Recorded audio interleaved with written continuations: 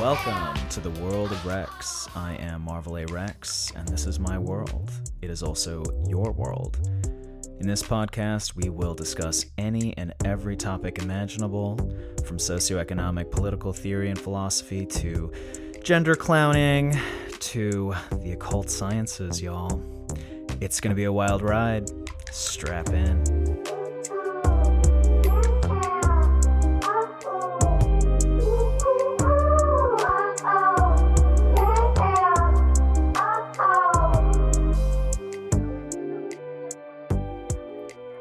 Who am I? Who is Marvel A. Rex? Well, I am a true Renaissance person. I do a little bit of everything. I am an artist, first and foremost, an actor, a writer, director, producer, philosopher, and yes, a cult practitioner.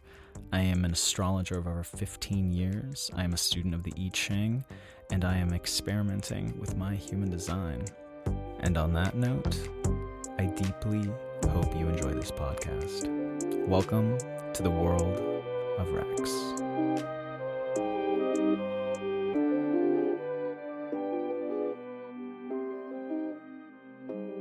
Welcome, everybody. It is Marvel A. Rex. We are here on the world of Rex. It is the week of June 27th to July 3rd. Wow, we are cruising through the year. It's a new month almost.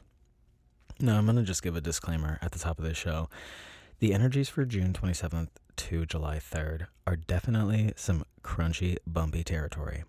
Now, the interesting thing about looking at these kinds of energies in general, and one of the core tenements of evolutionary astrology, is that even when you see, like, let's say, rain ahead, stormy skies ahead, you, by applying consciousness beforehand, you're sort of bending time and even potentially bending manifestation, how things manifest, by just knowing, okay, there may be some things happening, but I'm going to mentally prepare myself for them. Not necessarily call them in.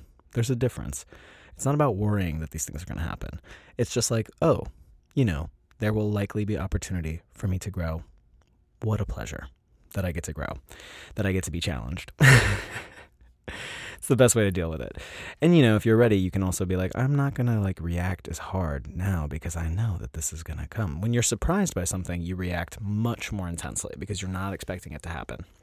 But if you're like, oh, okay, there's probably going to be some crunchy territory surrounding these themes, then, you're a little bit more prepared.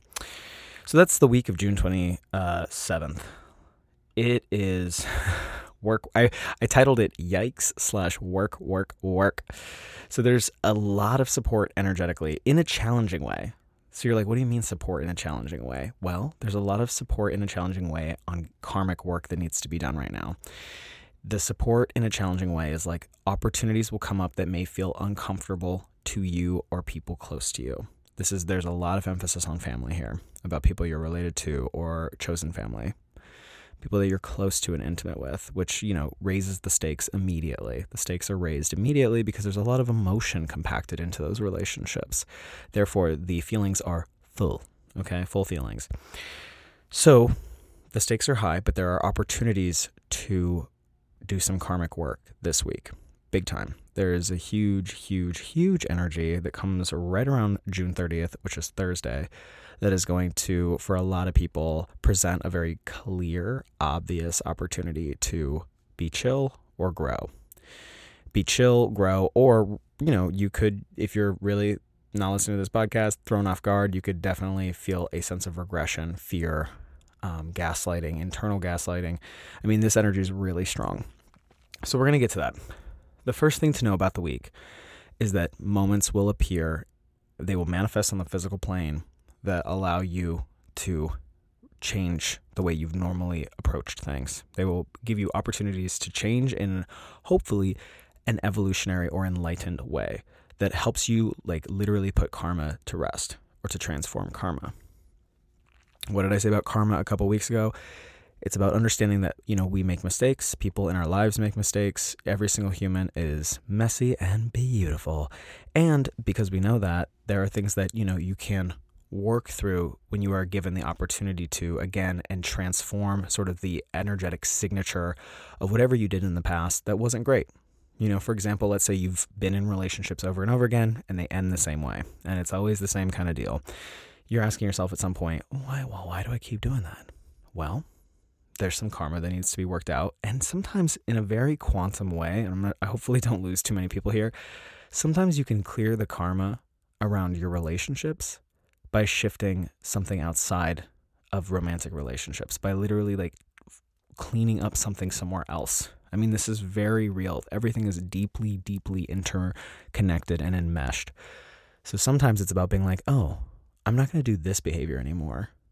And then there's always an interesting, odd, circuitous way that it can resolve some relationship karma. Now, that doesn't always happen, and it's not something to count on and be like, well, I stopped eating bread, so my relationships are all just going to magically line up. It's like, no, it's not that simple.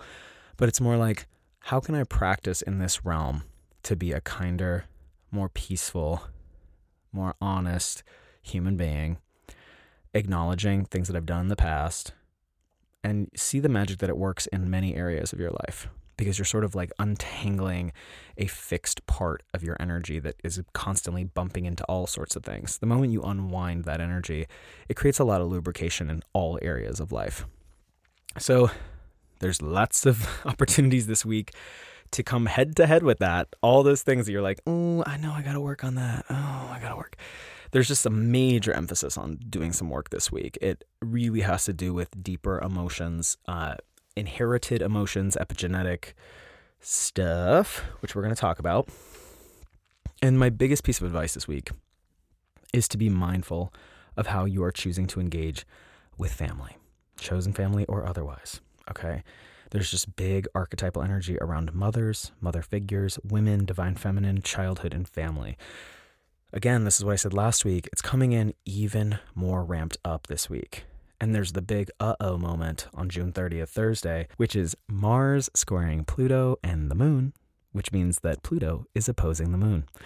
Now, this is a very uncomfortable place for La Luna, and it's Cancer season, which means that the sun in Cancer is answering to the moon in Cancer, right? Now, normally that's a new moon.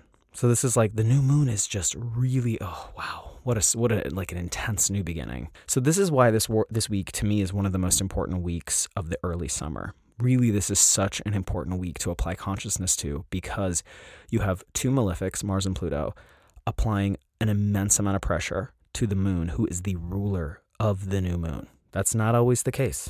Okay, every new moon has a different ruling planet, and a ruling planet is essentially just the planet that is the last person. It's like the general of the army. It's the last person that everyone, the final person that everyone goes to. It's like, okay, everyone deals with their problems, but then who's the big boss of the moment? And the big boss of the moment is the moon, but she's getting majorly pressured by two pretty bad boy planets.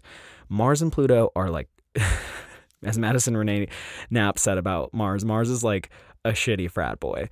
And he often is. And I also saw a meme the other day that was the planets, it was a book, it's like a children's book, the planets want to get to know you.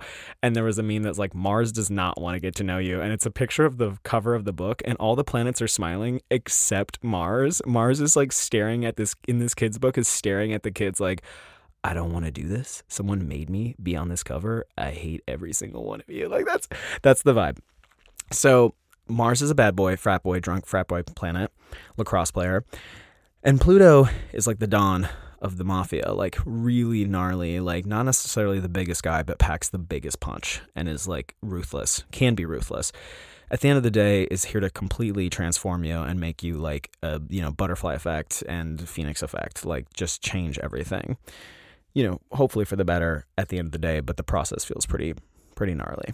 So the moon, this new moon, this moment this week, it is packed with new beginnings, which is exciting in a very powerful lunar cycle, because when the moon is in Cancer, it's like a super rebirth, and it's a rebirth on a collective level as well. It is, as we all know, leading into July 4th, and the U.S., which is going through its Pluto return, is a Cancer, July 4th, right?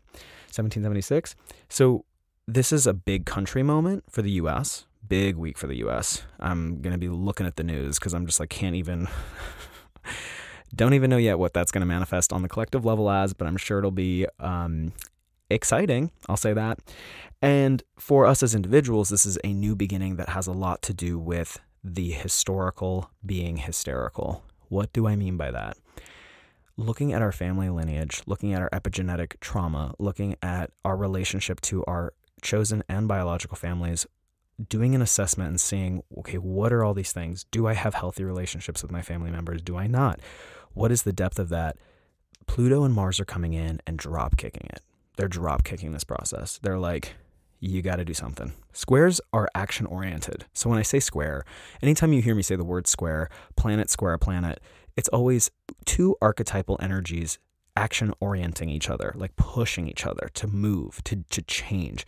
So what does that do for us internally, since we're made of stardust and we're affected by the tides and the planets moving above? That propels us to take action. It propels other people to take action.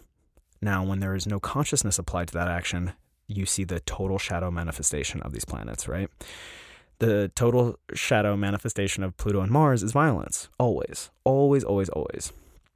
Now, Pluto tends to be a little bit more of like a psychological violence, and Mars tends to be more physical.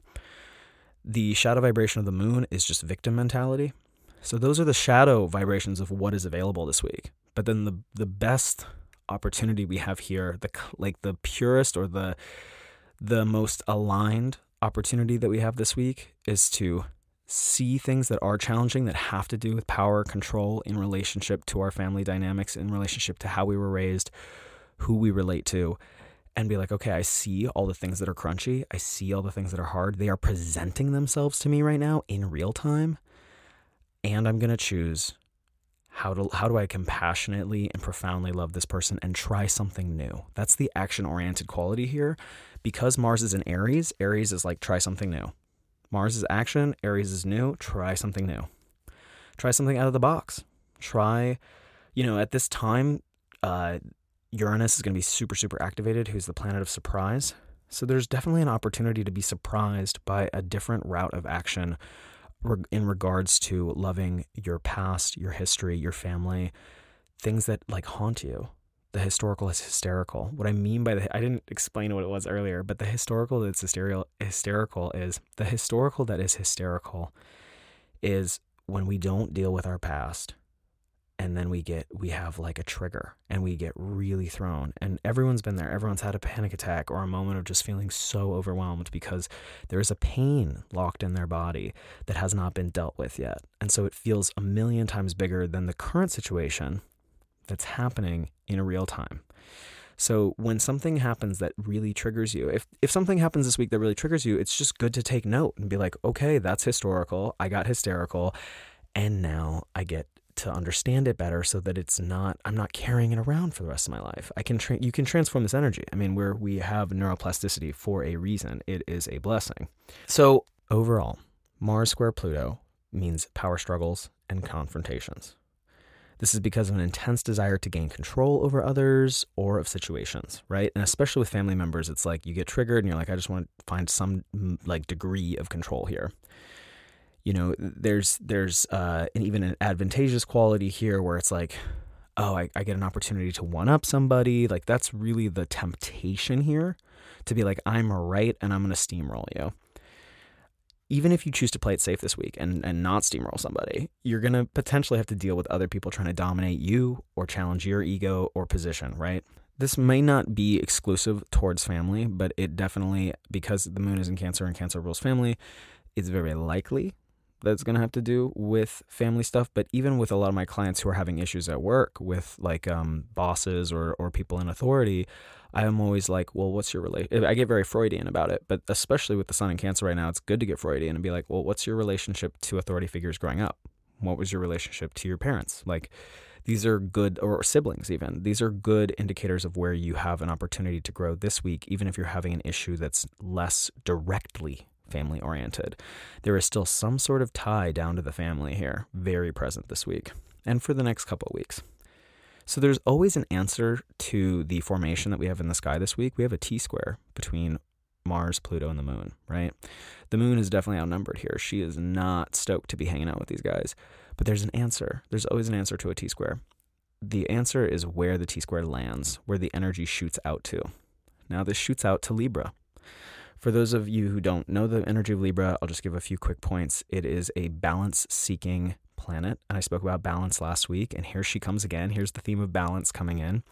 Diplomacy, kindness, charisma, wanting to see everyone's angle, everyone's side, being open to conflicting viewpoints, holding all of those viewpoints. So where Aries, which is where Mars is right now, is all about like, I began something and it's mine and I'm doing it. Like, here I go. Libra's like, well, what about us? What about both sides? Yes, there's the new thing, but what about the old thing? What about the thing that's neither old nor young?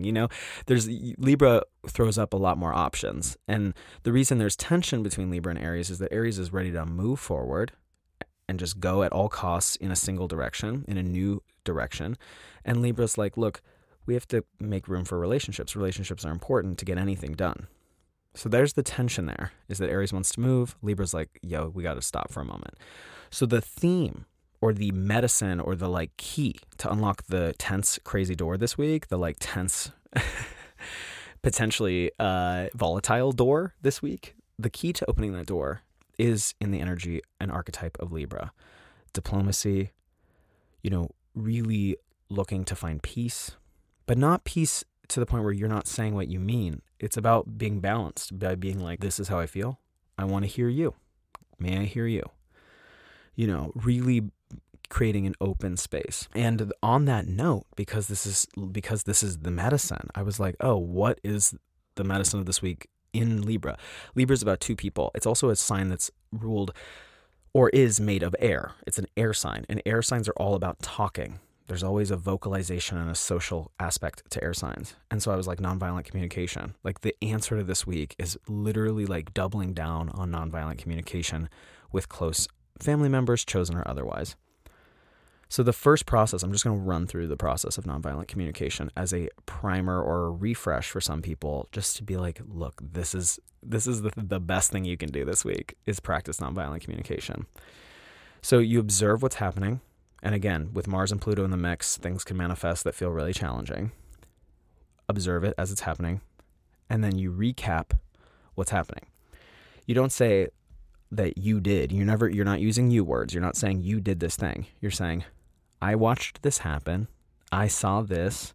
I heard you say this. I heard you say versus you just said is much more efficient. Saying, I heard you say. You're not blaming. And you try to do it without a lot of emotional input. So you don't be like, well, you did this shitty thing. You're like, I heard you say this. Did you say that? What do you mean by that? Because I don't think I understand it, right? So you talk feelings, not issues. Like, if you're trying to make yourself heard, clearly describe your own emotions rather than any like whether they're right or wrong or ethics or morals or like policy positions. It's like, especially if it is about politics, etc.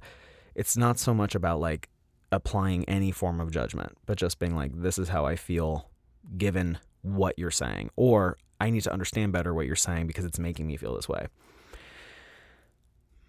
The next thing you do is you identify needs. So all of nonviolent communication is about, where violence coming about because of unmet needs. Okay. And we need to get our needs met to feel content, to feel trust, to feel like we can develop deeper relationships with people, intimacy. You need to feel like your needs are getting met in a relationship to want to get closer to the person. That's the whole vibe.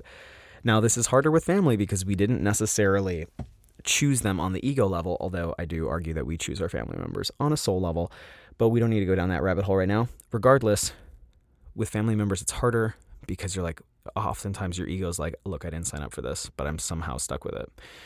Well, you did sign up for it. I'll just say that. And because you signed up for it, the medicine and the power here is to be like, okay, this person's acting violently or acting in a way that I'm perceiving as violent.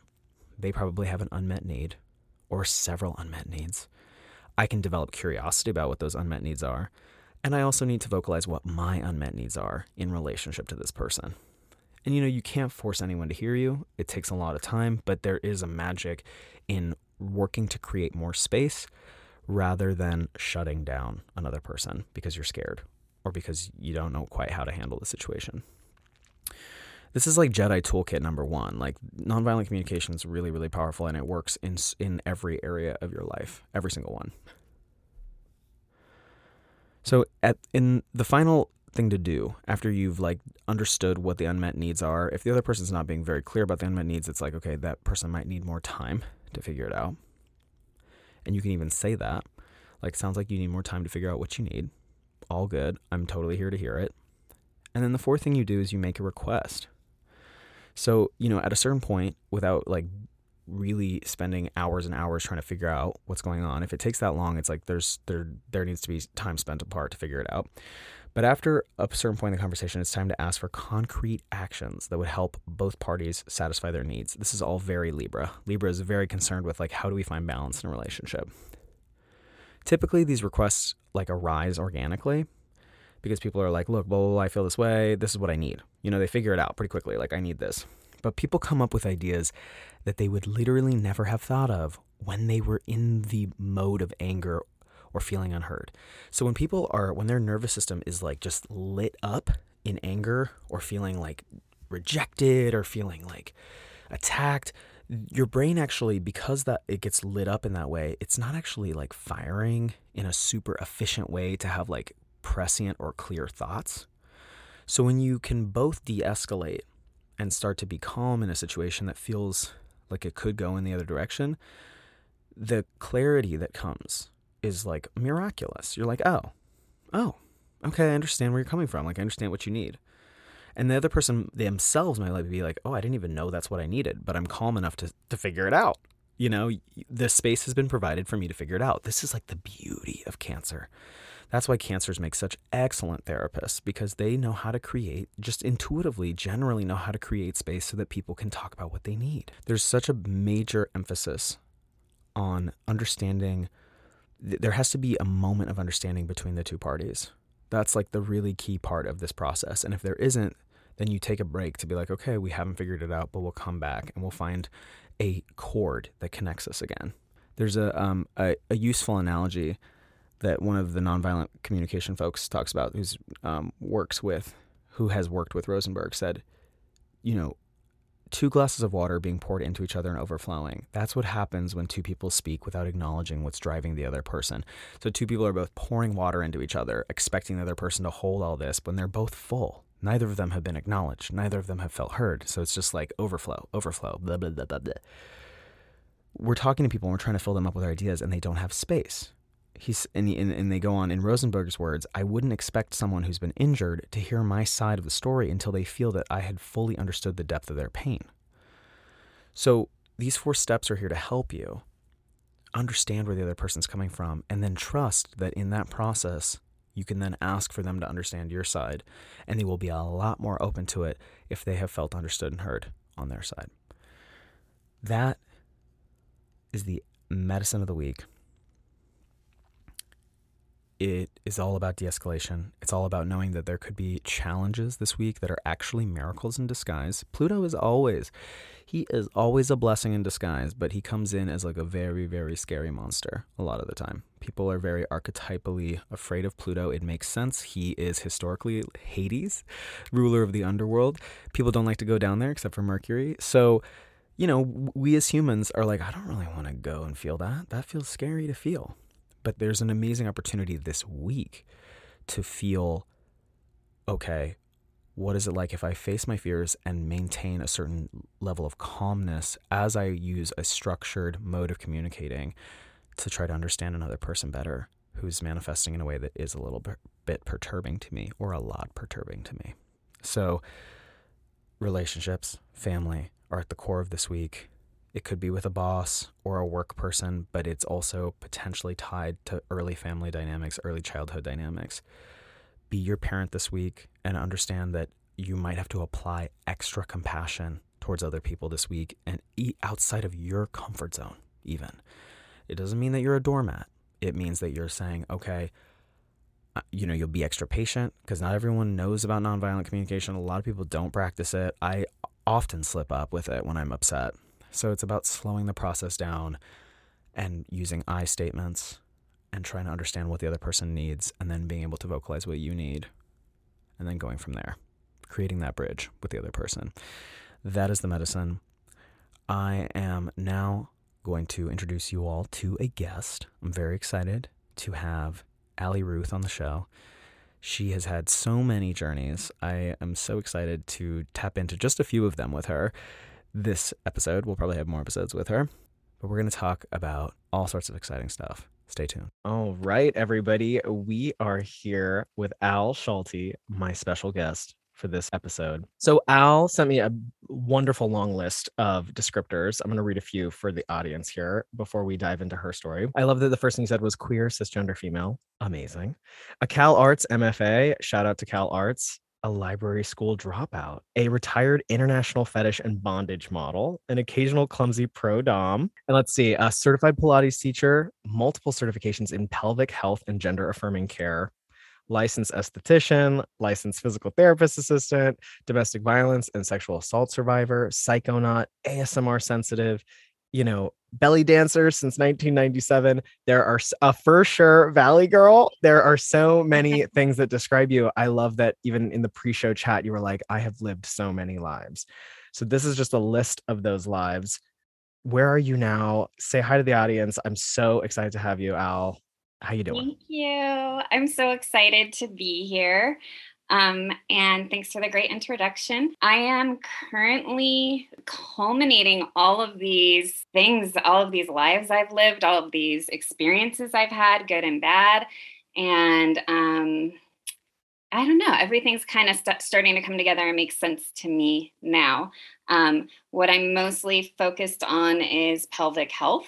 And it's been interesting how some of those histories have actually tied into this practice. So working as a dominatrix, even belly dance, understanding the mechanics of the body and the hips and breathing, and even my artistic background. So I would say right now I identify most as a pelvic health expert and an activist for LGBTQAI plus and other people to have more access to pelvic health, including also BIPOC, neurodivergent. So people who I think in general, most people don't even realize that they have a right to request pelvic health physical therapy or how much can be done for them.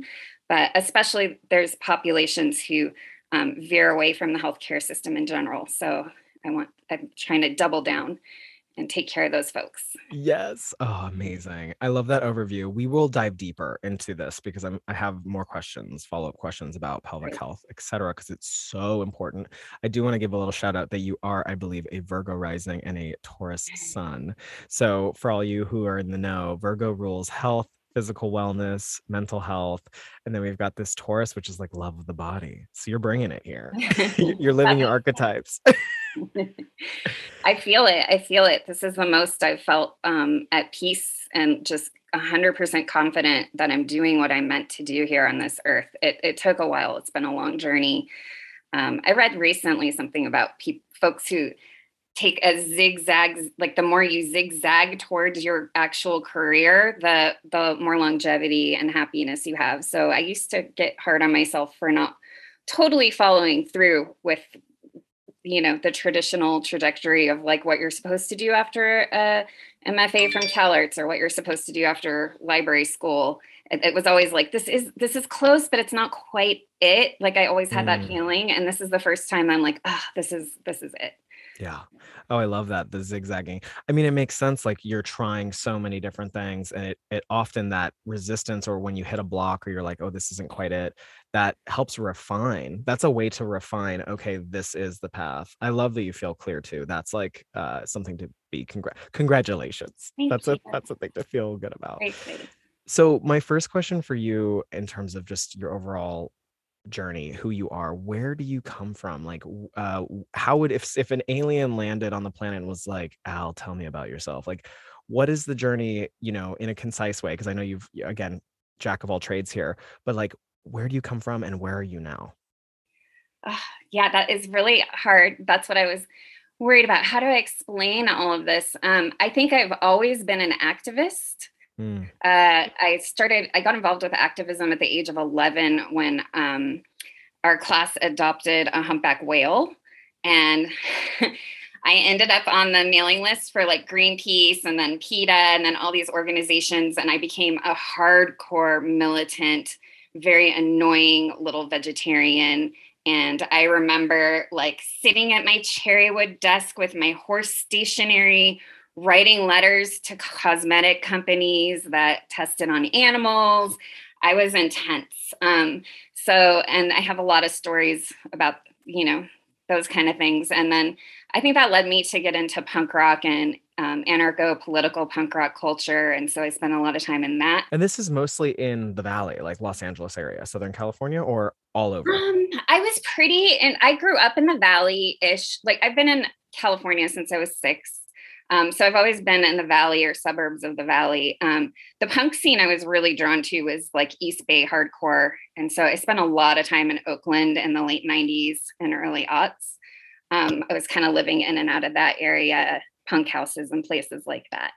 So, and I think that's what that was a hard skin to shed for me, because it was a very, that scene was very misanthropic and very dark. And I was just looking at some of the band names. I still love these bands, but it's like Misery, Dystopia, Filth, like all these like Discharge, Man is the Bastard, like the bands I listened to. And it was kind of hard. It like wasn't very cool to like identify as a healer, or to be like, the worst thing you could be was like a hippie. So it's the overriding like Gen X malaise. It feels that way, of like Nirvana level, like shit's bad, the institution's bad. Anyway, yes. Continue. So it was hard to embrace that side of myself, but I've had a number of very like uncanny experiences in my life where it's just been like told, where I've had strangers or other healers come up to me, or experiences, and I just I'm not pushing that away anymore. So I think I'm an artist, but not in the traditional sense. I basically spent 60 grand at CalArts to learn that I didn't want to be any part of the gallery system, or really like, I didn't make art or think about art for a while. I actually just went back. Belly dance is art, but different kind of art practice. So I think, but I'm very, very creative and very resourceful. And I'm definitely an excellent hustler, because I've had to be to survive, but I also get a big rush out of it. That's why I've loved and had a lot of success with like getting grants and scholarships and things like that. It's like almost like a drug to me to like really, get deep, like get into, that's where I get into my like flow state, is when I'm applying for, and and I'm also a direct hands-on healer. I went the medical route first with doing the physical therapy assistant license, and so I have that under me, and now I just want to study like chakras and Reiki and trauma informed care and all of those things. But I needed that under my belt to feel secure, that like Western medical license. And then now I'm like ready to like branch out into all the woo woo and holistic stuff. So yeah. When I look at the list of everything you sent me, and I really read, just for the audience, like I only read like a third of that list you sent me there of all the things you've done and all the things, and we will talk a little bit more about a few of those things. But when I look at it, I'm like, oh, you are an outlier in the sense that there's such a, you have done so many different things that are all talking to each other. And the way that like quote unquote capitalism and late capitalism works is like all this, the fields are often not synthesized. Like science is not talking to athletics, is not talking to, I mean, there's just like, yes, spirituality is not talking to science. It's like we have these things that are so disparate.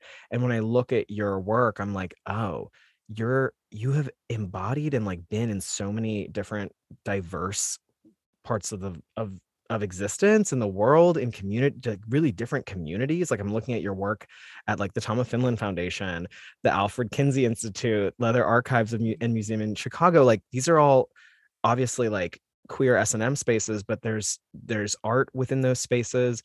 There's understanding like trauma through S&M and et cetera. Like I just look at you and I'm like, okay, yes, you obviously were not able to fit into a siloed institution. You're here to like create your own synthesized thing, which I'm very excited to talk about. I want to hear a little bit more about your experience working and like what led you to the Alfred Kinsey Institute and the Leather Archives, as well as Tom of Finland. Like, what drew you to those spaces? The reason I asked this question is I'm like, I mean, you're perceived as a woman as you walk around, and like, especially the Tom of Finland house, although less so now, is a very male dominated space. Lots of love for them. The boys love me. I love the boys, but it's a very male dominant space. The Leather Archives, I think, is still predominantly male in a lot of ways, although I could be wrong about that. You can tell me more. And then the Alfred Kinsey Institute, like all of these spaces, like what was your experience in them? What drew you to them? And were there any nuggets that you took from those spaces? Yeah, you're right. And when I came to the Tom of Finland house, it was about 2000, I want to say 2007-ish. And it was very like old school, traditional, like coated Leatherman space. Can we Uh, say really quickly for the audience, will you yeah. give me a one sentence on what the Tom of Finland house is? I'm realizing that you and I know, but Yeah, yeah. it is. So it's a archive in Los Angeles, and their mission statement is to preserve and protect and promote all erotic art. It started out as an archive for the artist Tom of Finland, who, if I start talking about him, I'll go on a tangent. So just look him up. And but Leatherman culture is basically rooted in his incredible art. But they founded it at a time when I think it was about 81, and the AIDS epidemic hit, and a lot of artists were disappearing. And a lot of them had art that was literally hidden under their bed or in the closet, and their families were finding it, throwing it away, or their book collections, their libraries. So the missions quickly shift to not just be about Tom, but to be about preserving everything. So we take everything. So sometimes people leave like little like envelopes on the front door with like dirty drawings, and it's anonymous, and we archive it all. So and that's interesting. Like I remember when I first, so I came to them because I had a, a ex-boyfriend, Steve Diet-Getty, who's also one of my favorite fetish photographers. I had been a fetish and bondage model when I was dating him, and then while I was at CalArts, he watched me to go to CalArts, and then he watched me go to library school.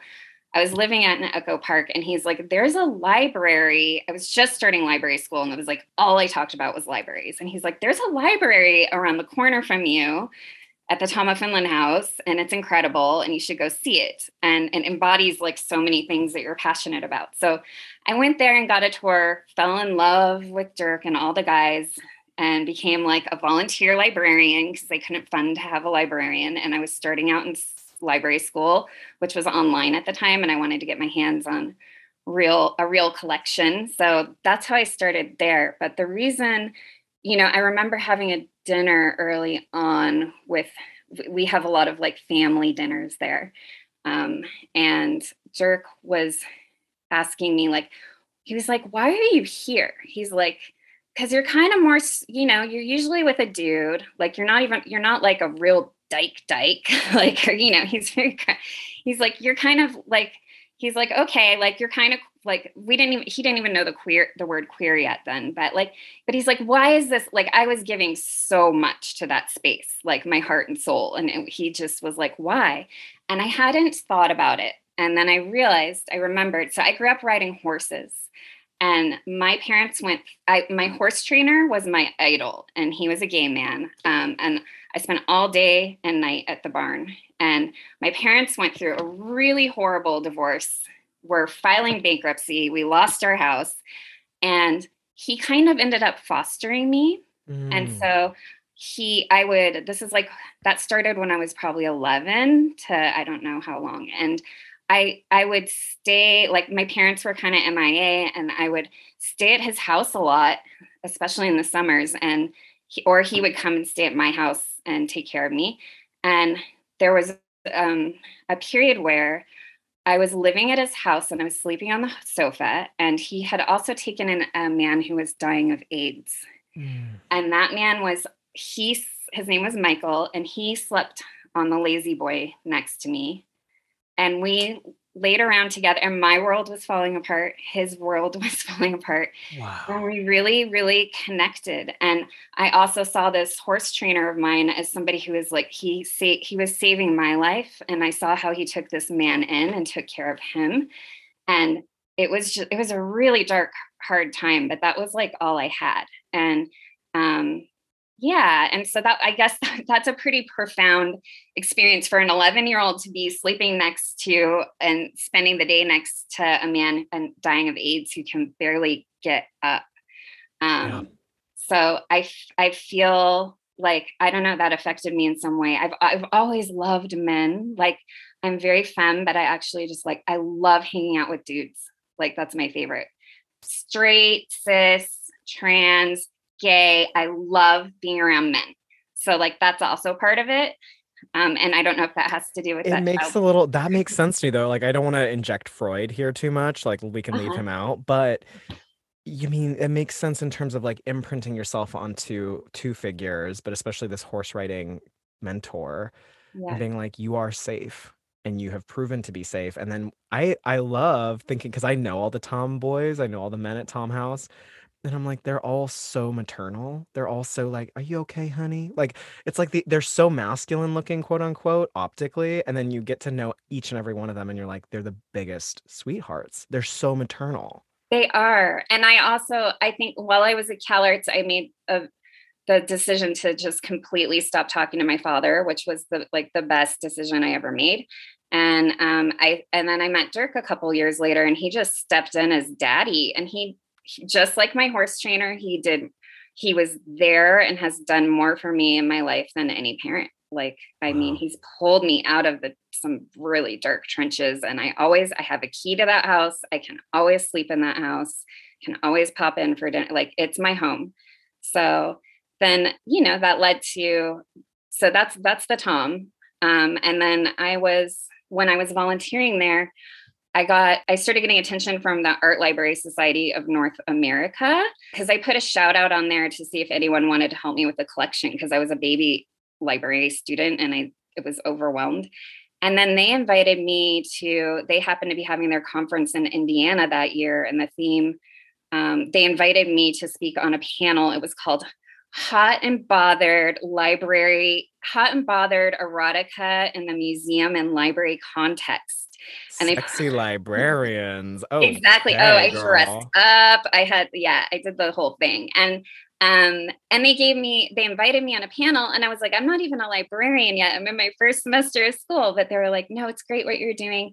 So I ended up on a panel with Rick Storer from the Leather Archives. And then I don't think he's there anymore. And then the librarian Liana from the Kinsey Institute, which was like my dream come true.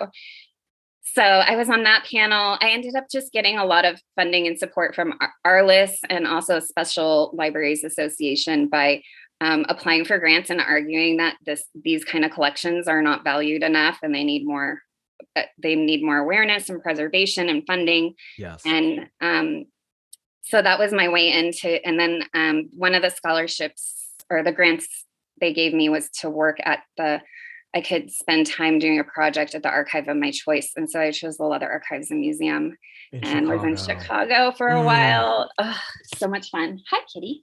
Oh, there's a cat. Hello. Yes. That's amazing. My friend Vicente Ugarchea works. I don't know if he's still at the Leather Archives post 2020, but he was at the Leather Archives working there, probably in a very similar capacity to you, all the way up until 2020. Yeah. And he spoke very highly of it. He was like, it's an amazing space. And just like the Tom House, you're absolutely correct. Like, these spaces need to be preserved because queer erasure is so deep and so big. It's such Yeah. a big reality. Will you explain a little bit, just for the entire audience, what the Kinsey scale is and why Alfred Kinsey, without going on a huge wormhole, just like easy, what is the Kinsey scale? What's the Kinsey Institute? Well, I have to talk about gall wasps first, because I just love his relationship with the gall wasp. So he was obsessed with gall wasps and So gall wasps are a type of wasp, right? I'm looking them yes. up. Oh yeah, totally. Okay. And Called so gall flies. Okay. Cool. And he figured out, he was looking at them, and he realized that no two gall wasps were the same. And so he got obsessed with this. was finding two. I don't know if he's trying to find two that were the same or just see as many as he could. In his life, he examined over 5 million gall wasps. 5 million Yes. gall wasps. I'm looking at these things and I'm like, that's a long time to be spending with bugs. Okay. I know. I love it. So nerdy. I love it. Yes. And then, so that kind of sparked this idea for him that human sexuality was like diverse. So he was also, an expert in human sexuality, and he kind of merged these two passions to come up with this concept. And then it was the Kinsey scale, which is like how straight or how hetero or in the between or gay are you? It's like, I can't remember. I haven't looked at it in a while, but I can't remember the numbers, how they go. I'm looking it up right now for It us. is binary. So there's that. But for its time, it was very progressive and exciting. It seems like it's 1 to I think it's 6. 6. It's 1 to 6. Heterosexual, homosexual is written on both sides. So there's one side that says heterosexual, the other side says homosexual, and there are 6 like blocks. Rating scale. 0 is exclusively heterosexual with no homosexual tendencies. 6 is exclusively homosexual with no heterosexual tendencies. They had t-shirts there, so I brought Dirk back 1. I think I brought him back as like the 6 is homosexual. I think I brought him back like a 4 or 5 because he did have a child with a bodybuilder, but the mom is a bodybuilder and looks like a muscle guy. But anyways, yeah. So at the Kinsey Institute, I worked with Catherine Johnson Rohr, who was the head curator there at the time. And I helped install exhibitions, and I did just like basic archival stuff. And then my main project was defrosting and digitizing the George Plattlines collection. He was a photographer, I want to say 30s. And it's a little bit, I was going to guess Mapplethorpe, and I was right. So it's a little bit Mapplethorpe, but it's pre-Mapplethorpe is what you're saying, because he was before Robert Mapplethorpe. Yeah, he worked in the 30s and 40s. 30s and 40s, yeah. And then when I would finish my like little assignments from her, I had a couple of stories from there. Like my favorite thing to do. So Kinsey was a terrible archivist, and he had an incredible librarian who was a lesbian who was kind of doing her own bibliography research for lesbian culture. So she took the job to sort of have access to his collection. And they just like fought because he refused to follow the Library of Congress or the Dewey Decimal System. And he made up his own archiving thing. And oh my God, chaos queen. Yeah, like mnemonic,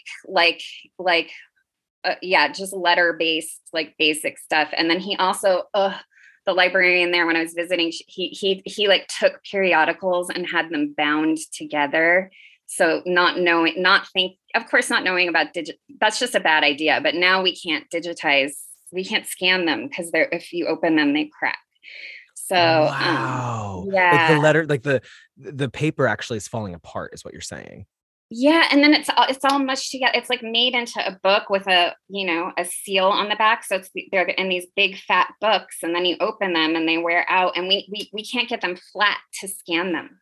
Right. Okay. Digitize them. Okay. So, but then there was this room of all photography, and that system came in a little handy for me because when I would finish my work, Catherine would always give me the key to the photo room because she knew I loved to perv out in there.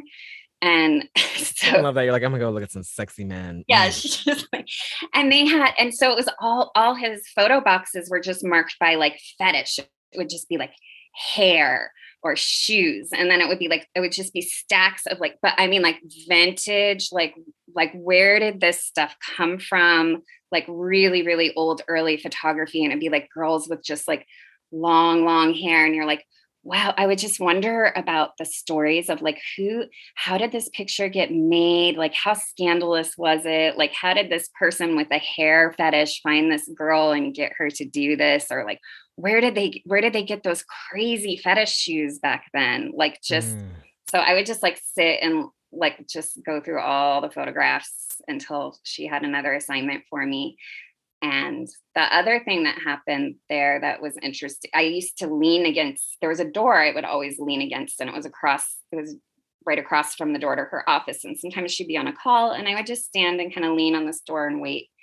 And then I'd be like, oh, I finished this, whatever. And then we'd chat and come up with the next plan.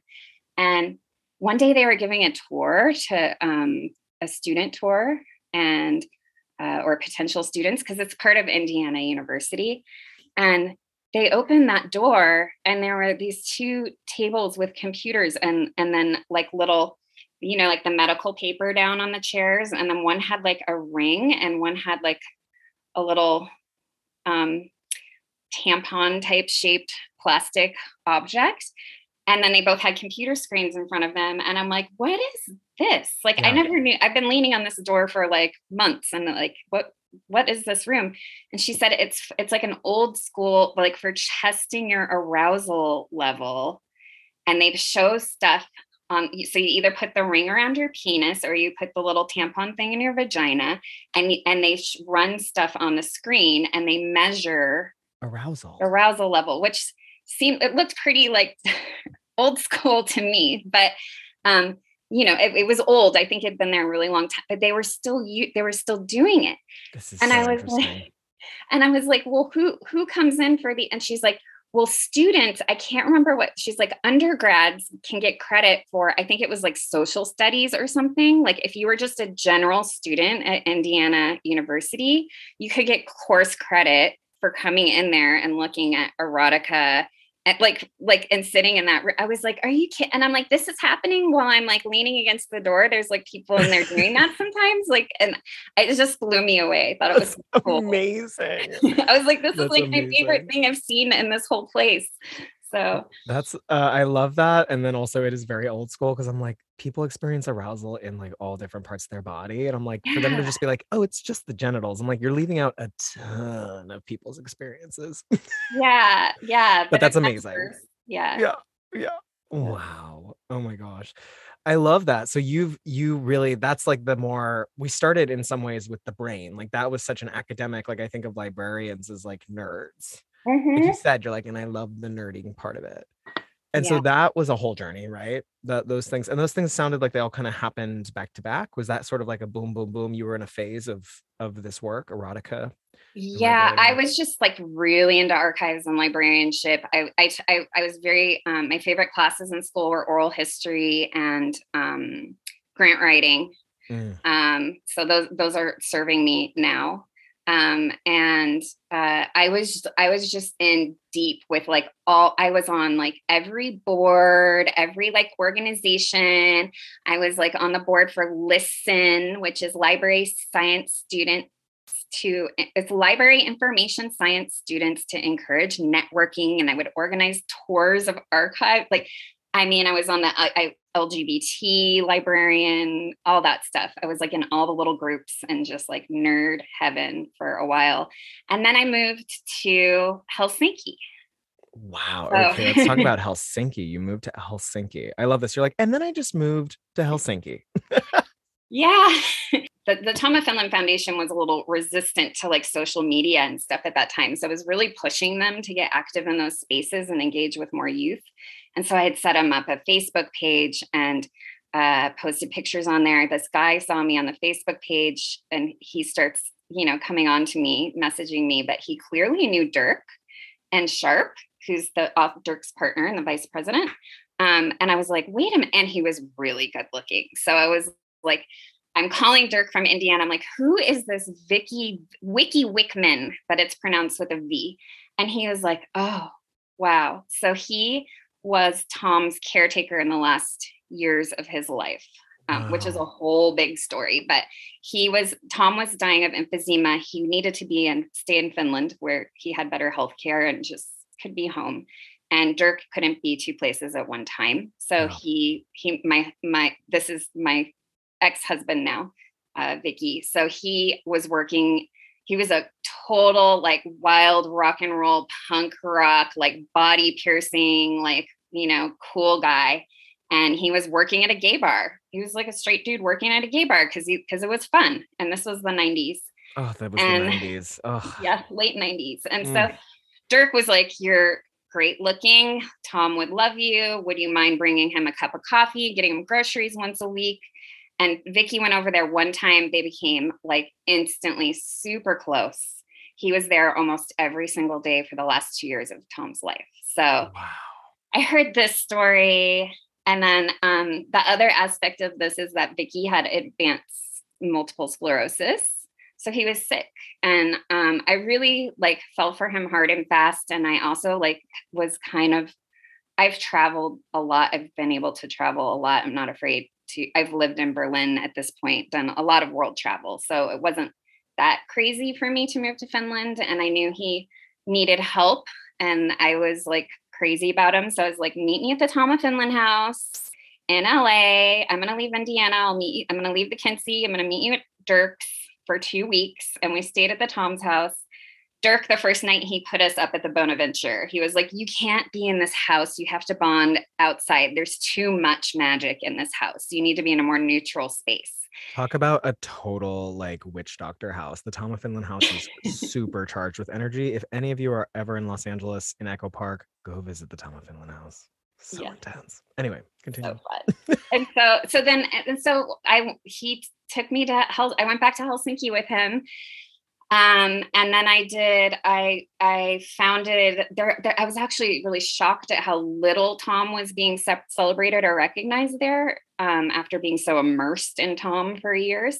So I started the Tom of Finland Seura, which means society in Finnish. And so I established that, which was very similar to building a nonprofit. And I had a board and everything. And we started organizing events. And then my husband, without really telling me, set me up to work as a dominatrix in the largest BDSM castle in Scandinavia, which was this giant marble castle in the woods outside of Helsinki. I had to like take a train, get off walk through the woods past all the big red and white, those mushrooms. And Yes. I would see them in the forest. And then I would walk up to this big marble castle in the middle. It was in the middle of nowhere, so people's cars wouldn't be recognized. Wow. And I got trained by like one of the top dominatrixes there, and she didn't speak English, so it was just I'm not a dom by nature. I'm way more subby. So I was kind of like a fake dom, and it was just like, we laughed a lot. And so she trained me through translation. And then I became good friends with another dom there who really helped me out a lot, who I might be interviewing later. And she taught me how to fist a guy. So I was learning to fist, and she's speaking Finnish, and then another girl's translating while I'm doing it. This is a movie, by the way. Like, I'm living for these scenes in my head.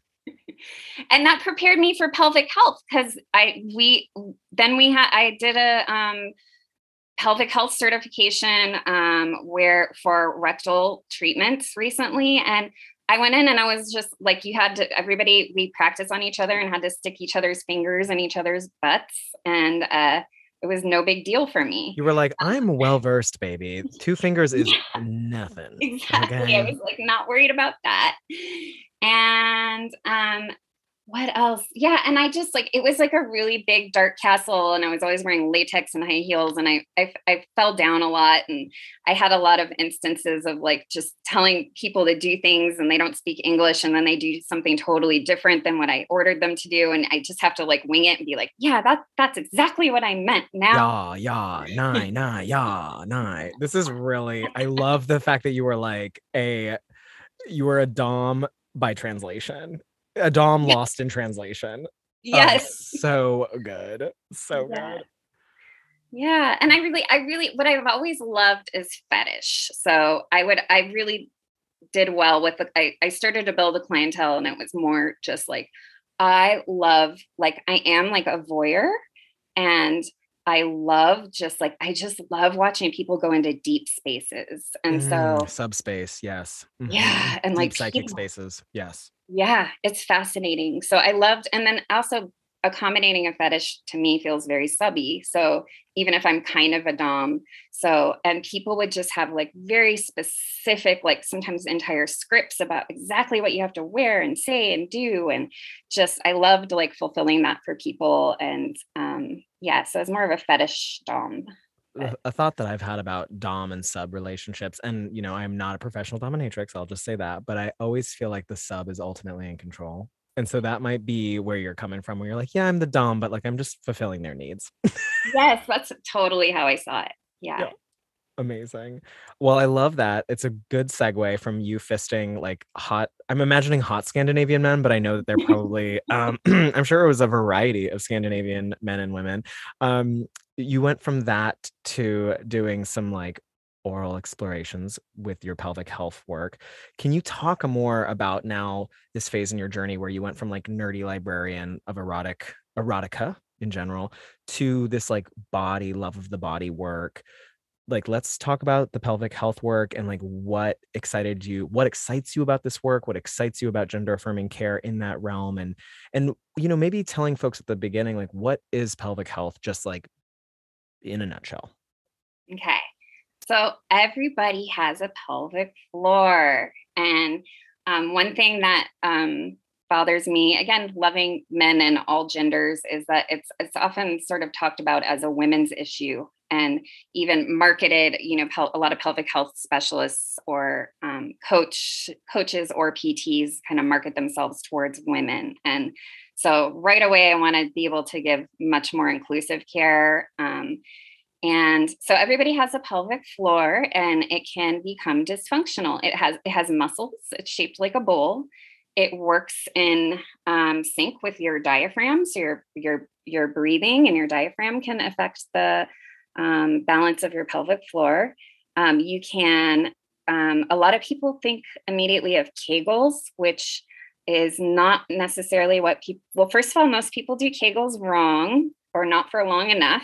And so they give up too fast. So, and then also sometimes a lot of times pelvic floor dysfunction is hypertonicity or hypertension. And this can happen a lot with people who've had trauma, people who are stressed, or maybe, we clench down there when we're stressed. So I see that a lot in people who are psychotherapists or counselors. Wow. Lawyers, people holding who are a bunch of trauma, holding a bunch of trauma. Yep. And then so that can create pelvic pain. There can be dyspareunia, which is pain with sex. And sometimes it's not from trauma. Sometimes it can be so many different things. It's very complicated. And you can have also pelvic floor imbalances. So there's things you can do. If I were doing internal work on somebody, they might be more tight in the anterior pelvic floor and then loose and weak in the back. So it's not a muscle that's easy to exercise. So doing that internal manual work can help you to build up balance and also to stretch. So, and it might be stretching on one side and building strength on the other side. And there are tools and wands for this. It's best done manually though. And then and then of course there's the rectal side, which is, so that needs to be considered. And then there's also there's also a pudendal nerve, which is something I'm hoping to have time to learn more about, but that innervates a lot of the pelvic floor muscles. And so that can be there if you're having nerve dysfunction, that can affect your continence. So it might not just be weakness because you need to do Kegels. It might be something else. But then also like incontinence is very, very common. It is not talked about enough. It is not normal. People are always coming in saying like, well, my doctor said I had a baby. And so that's just that we have to get rid of that mindset of like, I'm old, so I just pee my pants now. Or every time I sneeze, I pee. That's just part of getting old. Or I had a baby. That's what happens. It's my fault. There's a lot that can be done for incontinence. And there's two types of incontinence. There's urge incontinence, which is when we call it key and door syndrome. Like, when you have to pee and then as soon as you put your house key in the door, you're like, now it's coming now. You can train your body, you can train your mind to work past that. And that's a mind over matter issue.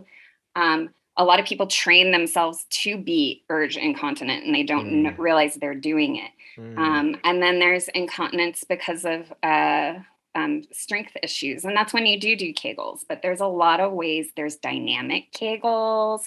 There's fast twitch and slow twitch muscles that you can exercise. Yeah, there's just, it's like a whole world. And I just am like so deep into it and just lots and lots to learn. And another thing I want to say about that is that it is not, so I'm a physical therapist assistant. Physical therapists have a doctorate. I was, so the Pelvic Health Institute I work with and or trained with the most is Herman and Wallace Pelvic Health Institute, but also American Physical Therapy Association. And it was very intimidating for me to go into those classes because I've always been the only PTA. And I just assumed everybody knew that they learned something about it in school. Because we had like maybe half a day where we talked about it and a couple test questions. And they're like, no, we did like maybe 2 days on it. That's it. So most physical therapists don't even know the pelvic floor muscles or like anything about it, which is just bananas to me that we're just going to skip this whole part of the body, even though the body is like this kinetic chain. We're just going to ignore that because it makes us uncomfortable and ew, I don't want to do that. So, or I don't want to talk about that. It's because the genitalia is right there and you have to access it through those spaces. Oh my gosh, it's so real. Ooh, yeah. So it's a really big problem that not enough people are learning about it and how to integrate it into health and wellness. So.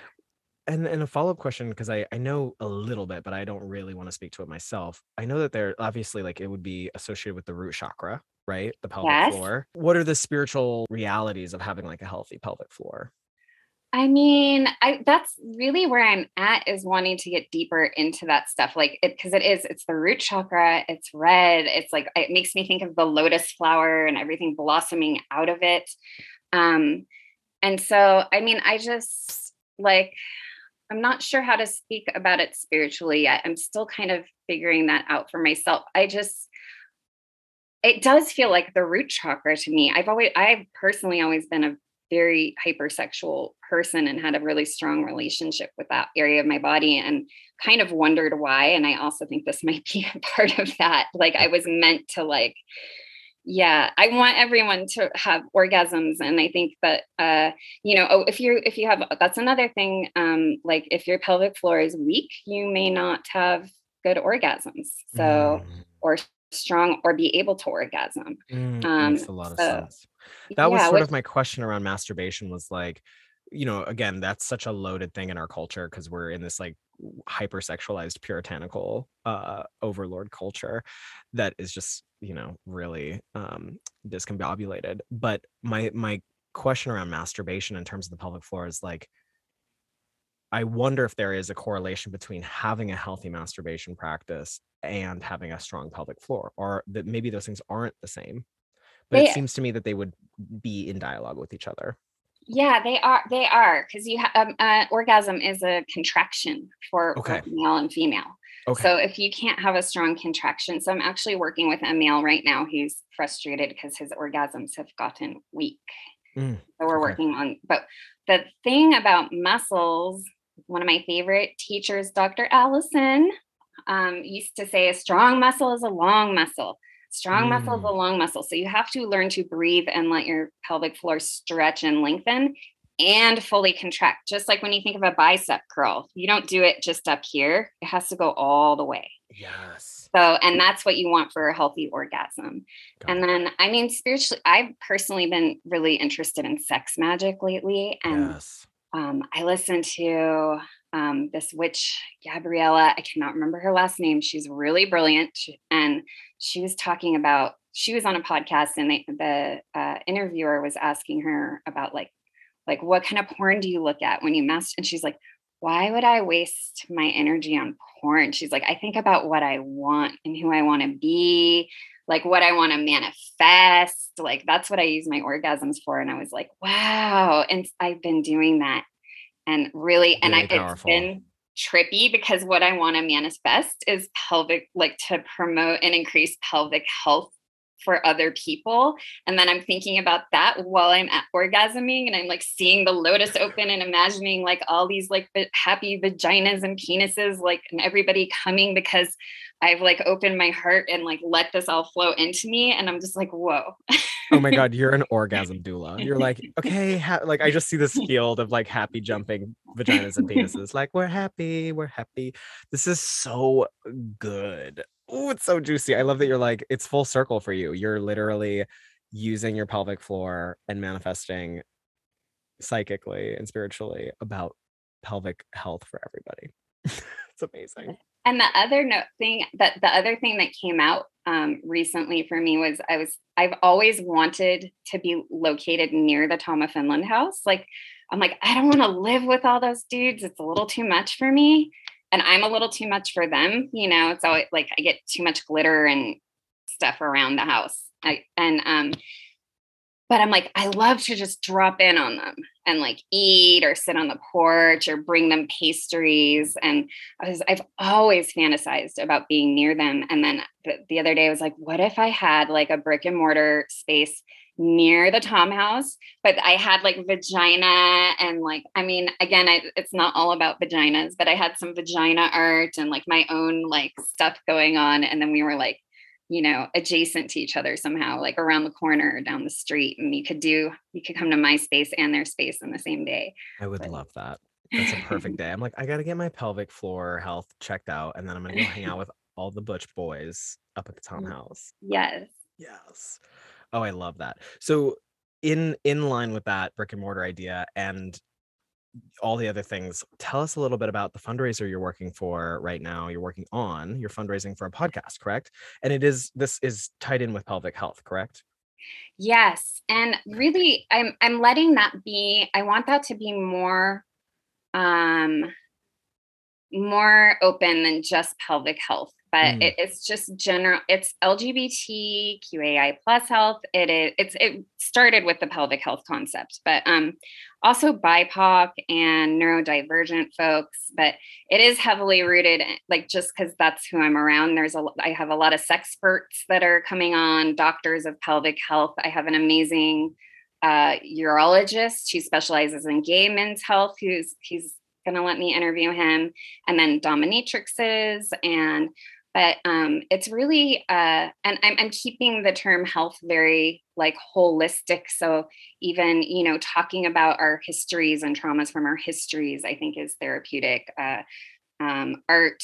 Also, I just it's like the list is growing so fast of the amount of, it's that I'm just like, I have to get this going. I have to start interviewing. I had another belly dancing librarian friend of mine just told me that she recently realized she's ace. So she's asexual, which is a population we do not talk about enough. And she's just like, yeah, I wish there was more information out there and it didn't take me so long to figure this out. I would love for you to interview me about this. Another friend of mine, she's a large, gorgeous Black woman, belly dancer, tarot reading, social worker, witch, who's going to talk about her experience with fat shaming and being a woman of color in the belly dance world and in the spiritual world. So, I mean, it's very exciting. So it's a podcast. I'm kind of, again, I feel so happy to have taken those oral history courses in library school. Because so now I get to use, it's going to obviously not be in a strict oral history format because that would be very dull. But just interviewing people. I'm going to keep it from a very like average you know, I want healthcare workers to listen to it and be informed, but it's coming from a space of just like kind of Huell Hauser type naivete of just like, you know, even if it's something I do know about, I'm going to ask the questions from different folks and get different opinions and it's very interactive. Like I want to give the audience a lot of opportunities to submit their own questions, to request their own guests, to request their own topics. Because we also all have blind spots, right? So I hadn't even thought of doing fat shaming until a friend brought it up. And I was like, oh, I didn't even think of that. I forgot about that. Yeah, let's talk about it. So, yeah, and it's going to be really fun because I know a lot of really fun people. So, yes, from your like myriad of adventures around the world, you're yeah, like, here are all the amazing people I've met in my many lives. yes. I love that. So the podcast is called Healthy Query. Is that correct? Or Health Query? Health Query. So yeah, I've got to get better at plugging myself. It's called Health Query. Great. And I'm raising funds just to, so that I can give like 100% of my time to this. Like podcasts, as you know, are a lot more work than people realize. I'm a librarian, so I've done my research on how much work that actually is. And I feel very prepared and have organized my budget and just really thinking I want this to last. So the average podcast doesn't go past 9 episodes, I recently learned. So I want, yeah. Okay. So I'm asking for money so that I don't burn out and so I can have good equipment. And so, yeah, there's sort of a list of where the money would go. And then, I also have a team that's helping me with editing and other things. So amazing. I will link the Seed and Spark link in the show notes. And it's on, if you go to seedandspark.com and then you type in Health Query with 2 E's, like queer and then Y. So Health Queery. You'll find it on seedandspark.com. Oh, I love a good pun. Yes, me too. our nerdy selves. I actually got fired. I got fired when I worked at the school newspaper in my undergrad because all of my titles to all of my articles were puns. They were like, "You're too creative for this role," and I was like, "I'm gonna." But it was like one of those things where rejection is protection, truly, because I'm like, I'm actually too weird to write for a newspaper and be a reporter. Yeah, exactly. I totally relate to that. Yeah. Okay. So I'm going to link that in the show notes. I'm super excited. Please, audience, help Al figure this out, get the money to go and make this podcast because we definitely need more content from queer folks, from LGBTQIA, BIPOC, neurodivergent folks around health and around the physical body. Like this is part of the massive healing work that we're doing, especially in 2022, but going onward. Exactly. It's all healing work.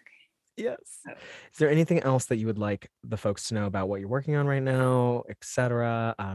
Yeah. If you're listening to this in the future, such as like 2023, I should have a nonprofit established. So, and that is really pelvic health, bringing pelvic health to the above mentioned populations, increasing education, creating some scholarships for healthcare workers to encourage them to take gender affirming care courses, creating programming, support groups. I have an amazing board, but I'm focusing on the podcast first because that will support and be the catalyst for the nonprofit, and then the two will work well together. But that is going to be pelvicsanctuary.com. So when you reached out to me about it a while ago and was just like, I'm really invested in working with trans men and pelvic health. I mean, I was shook, like with a lot of love for you, because I was like, we need folks. I mean, that's just such it's deep ally work where you're like, your body is important. I know that your body gets overlooked in a lot of spaces and your body is important. And I'm going to try to provide a safe container for it to heal and just be strengthened. So thank you, Al. Like it's huge. Yes, I'm if you are transgender or a pregnant male, or you're somebody who really doesn't feel safe or like where to go for pelvic health services, you can reach out to me and I'll try to set you up. There are people, it's a small community, but there are people in the PT world that are super passionate, and it's just starting. The American Physical Therapy Association has a class for PTs and gender affirming care. The conversations are happening, and the people like me who are interested in it are just like dying to help. And so you can reach out, and I will do my best to find someone for you to work with, if not work with you myself. Amazing. I will link all of your contact info in the show notes as well. So folks, please just check those if you want to hear more from Al or connect with her around that. Definitely. All right. Well, thank you so much for spending time with me here on the World of Rex. Al, so good. I'm very excited. I'm actually going to get off and donate to your campaign when we're done here. And yes, and I'm just happy to I love learning more about you. This is has been such a treat. Thank you. Thank you. I'm just honored. I'm like loving your podcast. So I just feel so honored to be a guest. I'm like eating up I'm going back. That's why I said if you're listening to this in the future, because I am going back and listening to all your episodes and just eating it up. I joined a gym last week because of your podcast. Amazing. Going to spin class. So anyways, thank you. It's great. It's been great. And I can't wait to talk to you again. So well, thank you everybody for listening to the World of Rex. Thank you, Al, for being here. Lots of love. And we will catch you next week. Until then, take care.